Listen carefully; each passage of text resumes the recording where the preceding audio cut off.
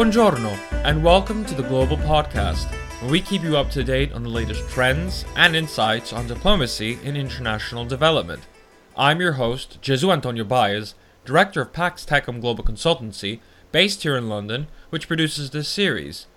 In this podcast, I sit down with thought leaders, diplomats, and experts on the field, as well as provide analysis from our own team at Pax, to talk more about the need for diplomacy and international development in order to foster political will around greater social impact and good.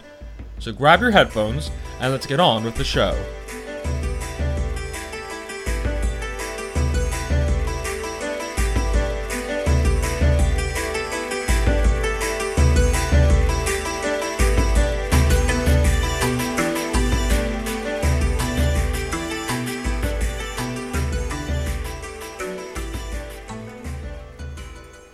Happy New Year and welcome back to the Global Podcast. We're starting this week's episode on the main topic gripping us all, and that's the escalating US-Iran tensions. Now, just yesterday, at the time of recording, Iran had bombed the US airbase in Iraq in retaliation for the US's assassination of Irani General Qasem Soleimani. And General Soleimani wasn't just a general, but a key influential figurehead for the Iranian government in its Middle East operations, from Lebanon to Iraq and Assad's Syria. Now, as tensions continue to rise between the two countries, it's leaving many wondering, what will this actually mean? Does this mean a war? Is there more US-involved conflict in the Middle East? And what does this mean for Iran? While we don't have time to ask these key questions, our main focus on today's episode is what will this mean for businesses in the Middle East and the United States? Should there be conflict, and especially for those focused on greater social impact in the region? Joining us on the podcast is Sami Hamdi, who is the editor-in-chief of The International Interest, an experienced geopolitical risk consultant. He has extensive experience in the MENA region, having been a television reporter and talk show host for over 10 years. He has appeared on the likes of Al Jazeera, Sky News, and TRT World News. We also had the pleasure of featuring him on the Global Podcast on episode 16, where we discussed the benefits of investing in conflict zones. Sounds dodgy for that title, but it has more humanitarian scope than you think. So Sami, welcome back to the Global Podcast. Thanks for having me, Qasem. Right, let's get to the nitty-gritty of this, because it seems it keeps changing as we go on, and hopefully this episode will still be relevant when it goes live. But let's start and get some real clarity on what is precisely going on between the US and Iran. Now, I was just recently in the United States. I came back this week, and when the death of Soleimani occurred, I was just baffled both by the level of misunderstanding and, just to be frank, sheer ignorance with regard to the way both Iran and who this figure was being portrayed in the U.S. media. And I felt that it was a complete gap. So, first of all, briefly, could you tell us who was General Qasem Soleimani, and why was he so important for the Trump administration to really apparently want to dispatch him? Qasem Soleimani was the most powerful military commander in the region. He was a man who single-handedly conducted the military operations that rescued the Assad regime in Syria. He convinced the Russians to get involved in Syria. He managed to take advantage of Barack Obama's attempts at rapprochement with Iran to regiment the militias in Iraq. They were sporadic before. He managed to get them into a regimented unit, so much so that when ISIS got to the gates of Baghdad, the Iraqi army was so weak as a result of Iran's influence in Iraq, where it weakened the army because it feared a coup. They made the militias so strong that the US had no choice but to accept Qasem Soleimani's leadership of the militias and put them in the main fighting against ISIS. This is what people mean when they say Qasem Soleimani fought ISIS. Qasem Soleimani was also the kingmaker in Baghdad. If you look at the governments, if you look at the way Muqtada Sadr and Maliki is the former prime minister.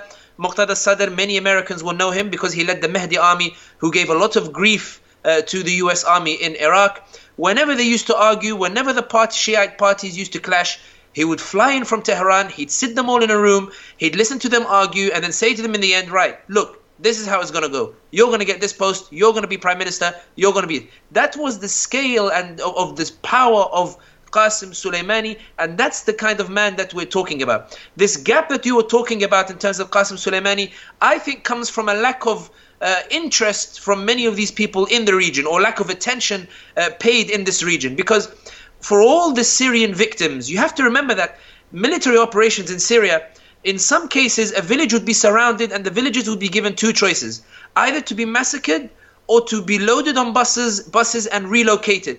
Qasem Soleimani's military operations involved demographic changes in Syria between Sunni and Shiites. He would replace Sunni areas with Shiite areas because he believed they would be more aligned with Iran's goals. And this is why you have many Arabs who are saying the age-long tradition, which is Allah yahlik al-zalim bil-zalim. God destroys the tyrant with a tyrant.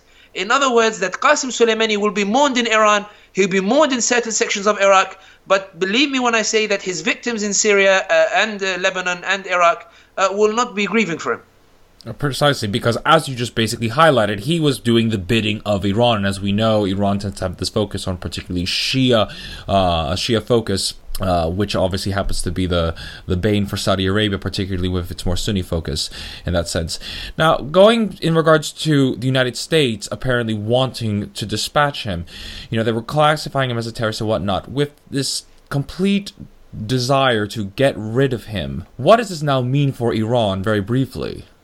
I think we have to remember that the US did not want to get rid of Qasem Soleimani over the years. They designated him as a terrorist, they put pressure on him, but we have to remember that Iran and the US have not always been antagonistic. Qasem Soleimani provided the US some sort of stability in Iraq by making sure a government was always formed. Remember, the Iraqis hate the presence of the US and Iran in Iraq. The US has struggled to deal with the socio-political dynamics in Iraq. Qasem Soleimani was doing that job, so in some ways their interests were more aligned. Why Qasem Soleimani was killed was because of Donald Trump. Because Trump was so angry that Qasem Soleimani publicly humiliated him. So they killed a US contractor, the news reported it, the US felt it had to respond because the domestic audience heard about it. They bombed certain areas. Qasem Soleimani decided, or allegedly, got all of the pro-Iran allies, entered the green zone and stormed the embassy. For those who don't understand the significance of this, one, it was so public. The storming of the US embassy brought back memories of 1979 revolution in Iran, which brought down the regime. And also, it was so public and such a challenge to US authority in such a public manner. The second significance, it was done in the green zone, which nobody can enter without the government's permission. You have to put it into context. There have been protests in Iraq for months, but they've never been able to enter the green zone because it's so heavily protected. In other words, the fact that the embassy was stormed in the green zone was Qasem Soleimani saying to Donald Trump, I have the government in my hands and I can humiliate you whenever I want. So Trump, because he's so close to elections, because he has these impeachment hearings, because his party base relies on him making America great again and making America look like this great power that makes its enemies fear and makes its enemies bend the knee, Trump responded by killing Qasem Soleimani. Iran was not expecting this. And this is why we see now there are rocket attacks with no US casualties, cyber attacks on low-level government websites, posturing, a lot of barking, a lot of talking, but nothing to provoke an all-out war because Iran is worried that it cannot predict what Trump will do next. So when we're talking about US and the impact on Iran has, where yesterday it looked like it was a very strong nation, now it looks like it genuinely doesn't want war. Trump called its bluff, and whether people like it or not, Trump has actually come out of this much stronger. Quite intriguing in that sense, because it allows me to understand the next question, because, of course, at the time of this recording, it has just been revealed that apparently Iran has accidentally, according to the reports, threw a missile at the Ukrainian Airlines flight yesterday, which already sent one puzzled in regards to when it occurred, because Ukraine is this random third party coming in. But given this recent episode, how much worse has this now made the US-Iran tensions, and what other countries are subsequently being affected by this? I mean, I've just briefly highlighted Ukraine now being thrown into this, and of course the killing took place in Iraq. I think when we're talking about the impact of it, I think we have to remember that we're talking in the midst of a hysteria where Twitter and Facebook was talking about World War III, where people were talking about this military maneuverings in the region, the Hormuz Strait closing and the like. But actually, if you look at shipping traffic in the Hormuz Strait, for example, it hasn't been much affected. When we look at the movement in the region, the way that the experts are talking within the region, Nasser al-Duwail and other people, they're all welcoming this de-escalation intention. They're talking and saying that it is a genuine de-escalation. Moreover, given that Iran has just had its military commander taken out in such a brazen display, and given that it clearly doesn't want an all-out war, people are not expecting growing instability to take place in the Middle East, at least until after the US elections, because Iran will privately hope that Trump will lose the election. So I think there are concerns. There are people talking about restricting their operations. But in terms of if operations have actually been restricted, aside from airlines that are not flying in that airspace, but I assume they will fly in the airspace very soon, given that they believe that the Ukraine was an anomaly issue because somebody must have hit the missile which hit the plane, which is very unfortunate and very sad to have more than 100 victims over what was quite simply a chest pumping or chest beating from the Iranians. I think when we look at how other nations are reacting, they're actually expecting a period of peace, at least until we find out who the next US president is. It's quite intriguing, and in fact, it's quite soothing to hear that fact, because as you've indicated, there seems to be a complete de-escalation in regards to how they're responding. And it's interesting to say that the fact that it doesn't appear that there will be a conflict happen until at least post-election, which makes me want to turn towards then the more business aspect, because earlier this week, at the time of recording, Market Watch ran a report saying that markets will likely remain volatile amid the expectations of intensifying Iran-US conflict. How much of that now is being exaggerated then? And if that's the case, what were the repercussions would be to the global markets if there was a conflict? I think, and this is perhaps the crude nature of the way that the world works, the spike in oil prices benefits all of the nations in the region, including Iraq. We have to remember that the reason that a lot of these countries are going through an economic crisis is because low oil price puts severe pressure on the coffers. When we're talking about a country like Saudi Arabia, more than 90% of the economy relies on oil. The UAE, despite its years of attempts at diversification, still relies heavily on oil. Qatar, less so because it has its natural gas. But the fact of the matter is that the high oil price benefits it. The high oil price actually puts the government in a more stronger state than perhaps it was beforehand. You'll notice also that arms companies have suddenly seen that their stocks also grew, their stocks also rose.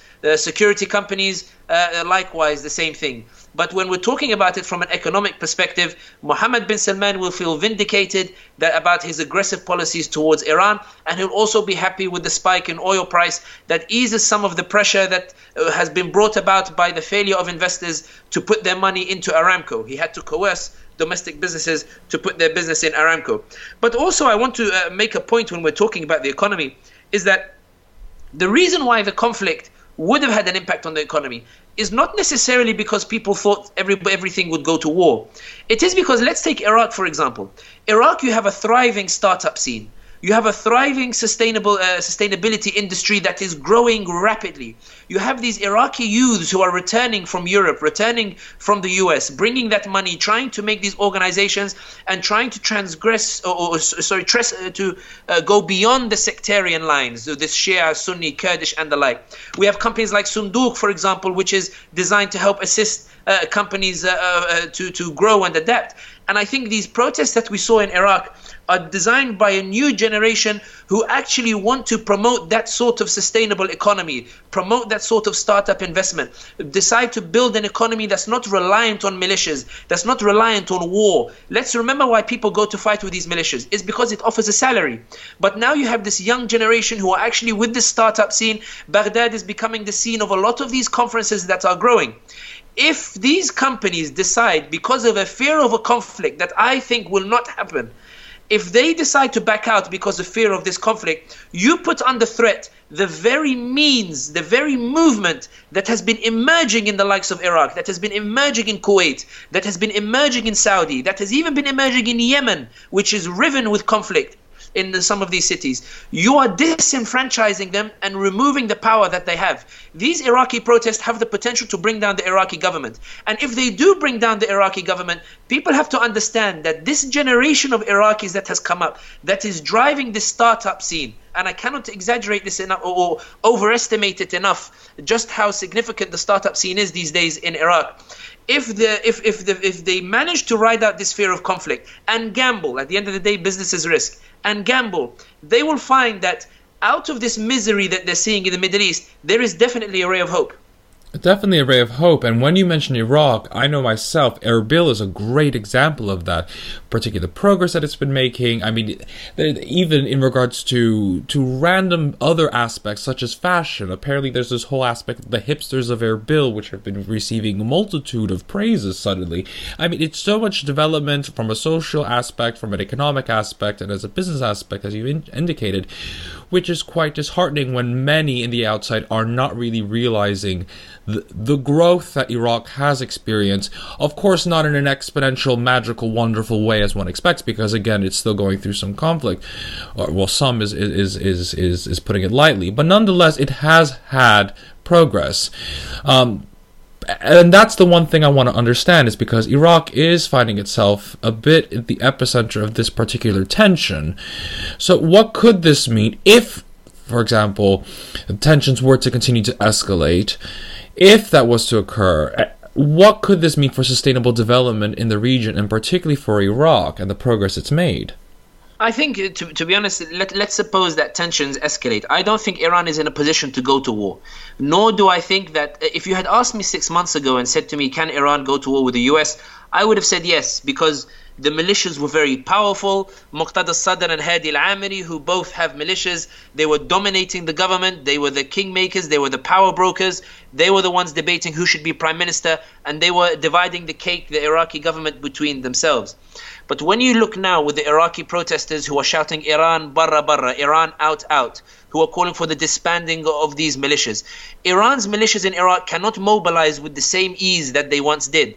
Likewise, in Lebanon, Hezbollah, who were the defining militia in Syria. We have to remember, in 2013, the Free Syria Army was marching on Damascus. When they passed a certain point, Hezbollah crossed the border and attacked them from the rear. They cut off the supply line, and the Free Syria Army was decimated. And then the terrorist groups started emerging because the Free Syria Army could no longer keep them in check. So in other words, Hezbollah cannot move because the Iraqi protests are there, and the protests are taking place even in traditionally pro-Iran areas like Karbala in Iraq, Najaf in Iraq, the southern Lebanon and the like. So in other words, Iran's main weapon cannot be used. Russia, if you look at its conduct in Syria, it doesn't attack any area where there are US troops. In other words, it doesn't want a full-on conflict with the US. So it's not going to come to Iran's aid. Neither is China.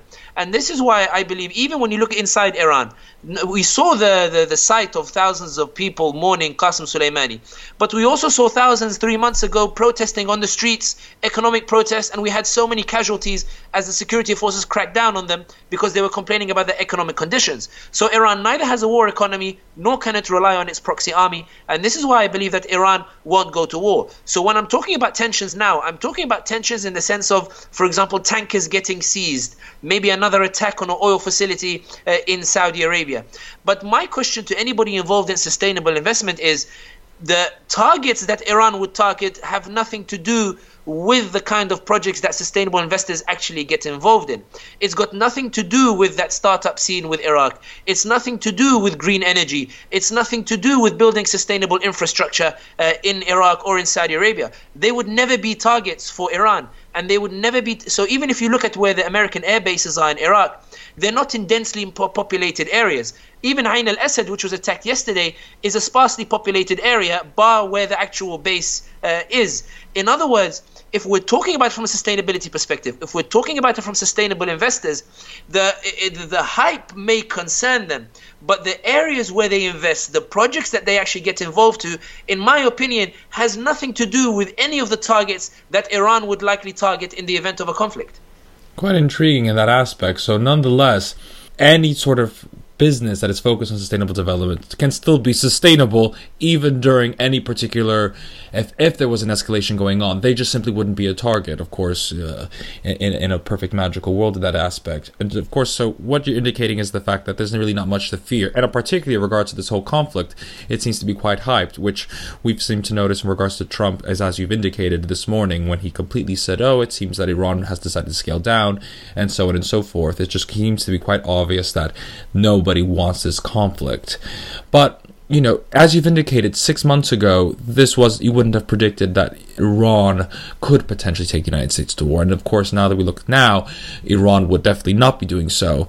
With this aspect, what do you feel could happen in the next coming months? So could you see tension flaring up again, or do you still see that it's going to be continuous to where the United States and Iran will do their best to ensure nothing will happen? I think in the next few months, what we're expecting is we'll expect some more posturing from Iran. But nothing major. As we saw, they shot all those rockets but didn't kill a single US soldier. That was intentional. That was a message. They told their domestic population that they killed 80 US soldiers. Domestically, it was received very well in Iran. They actually didn't kill any US soldiers. So domestically in the US, Trump benefited. They both came away from this with their prestige.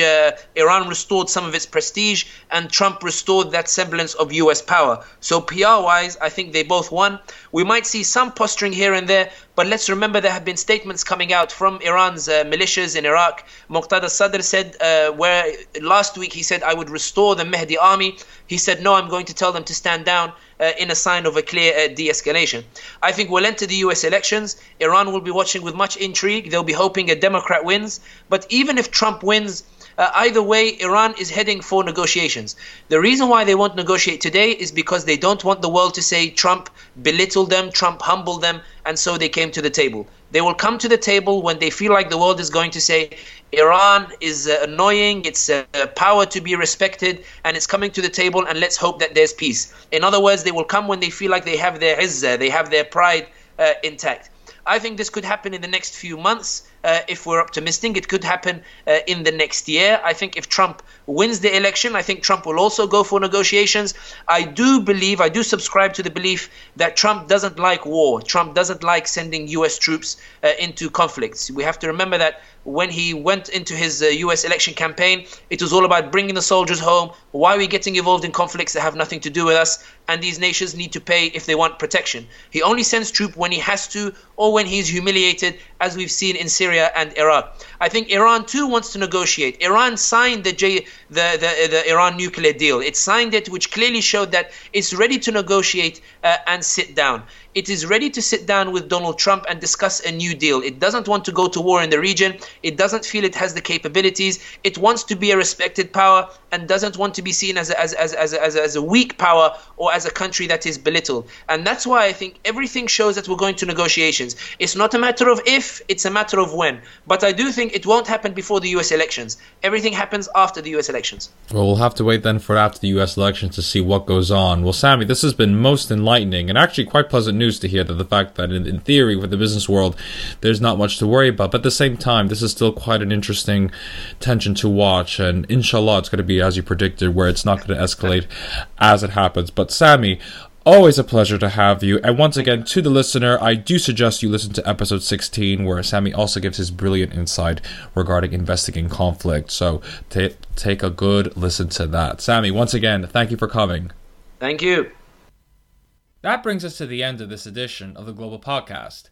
I'm Jesu Antonio Baez, director of Pax Techum Global Consultancy, which produces this series. Please do check out our website at www.paxtechumglobal.org. That's PAXTECUMGLOBAL.org to discover more about our work. You can also follow this podcast and the work of Pax on both Twitter and LinkedIn.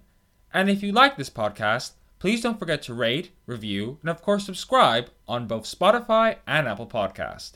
Join us next week for another edition, and until next time, grazie e ci sentiamo presto. Ciao!